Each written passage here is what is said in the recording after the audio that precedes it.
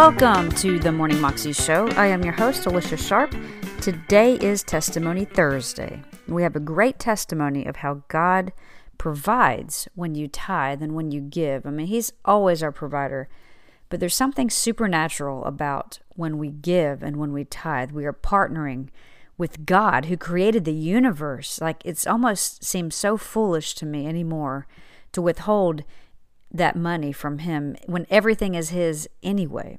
So it's important to tithe, to give. As we do and we sow into the kingdom of God, you will reap what you sow. Here's the story.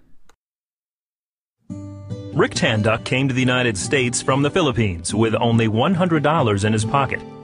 Over the years, he worked hard to provide for his wife Jane and their 3 children, and always held very tightly to the money he earned.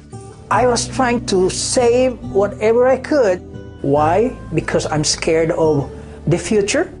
The Tanducks lived modestly, but put money away for their kids' college education. They took out loans for major purchases like their home and cars. And as they approached retirement,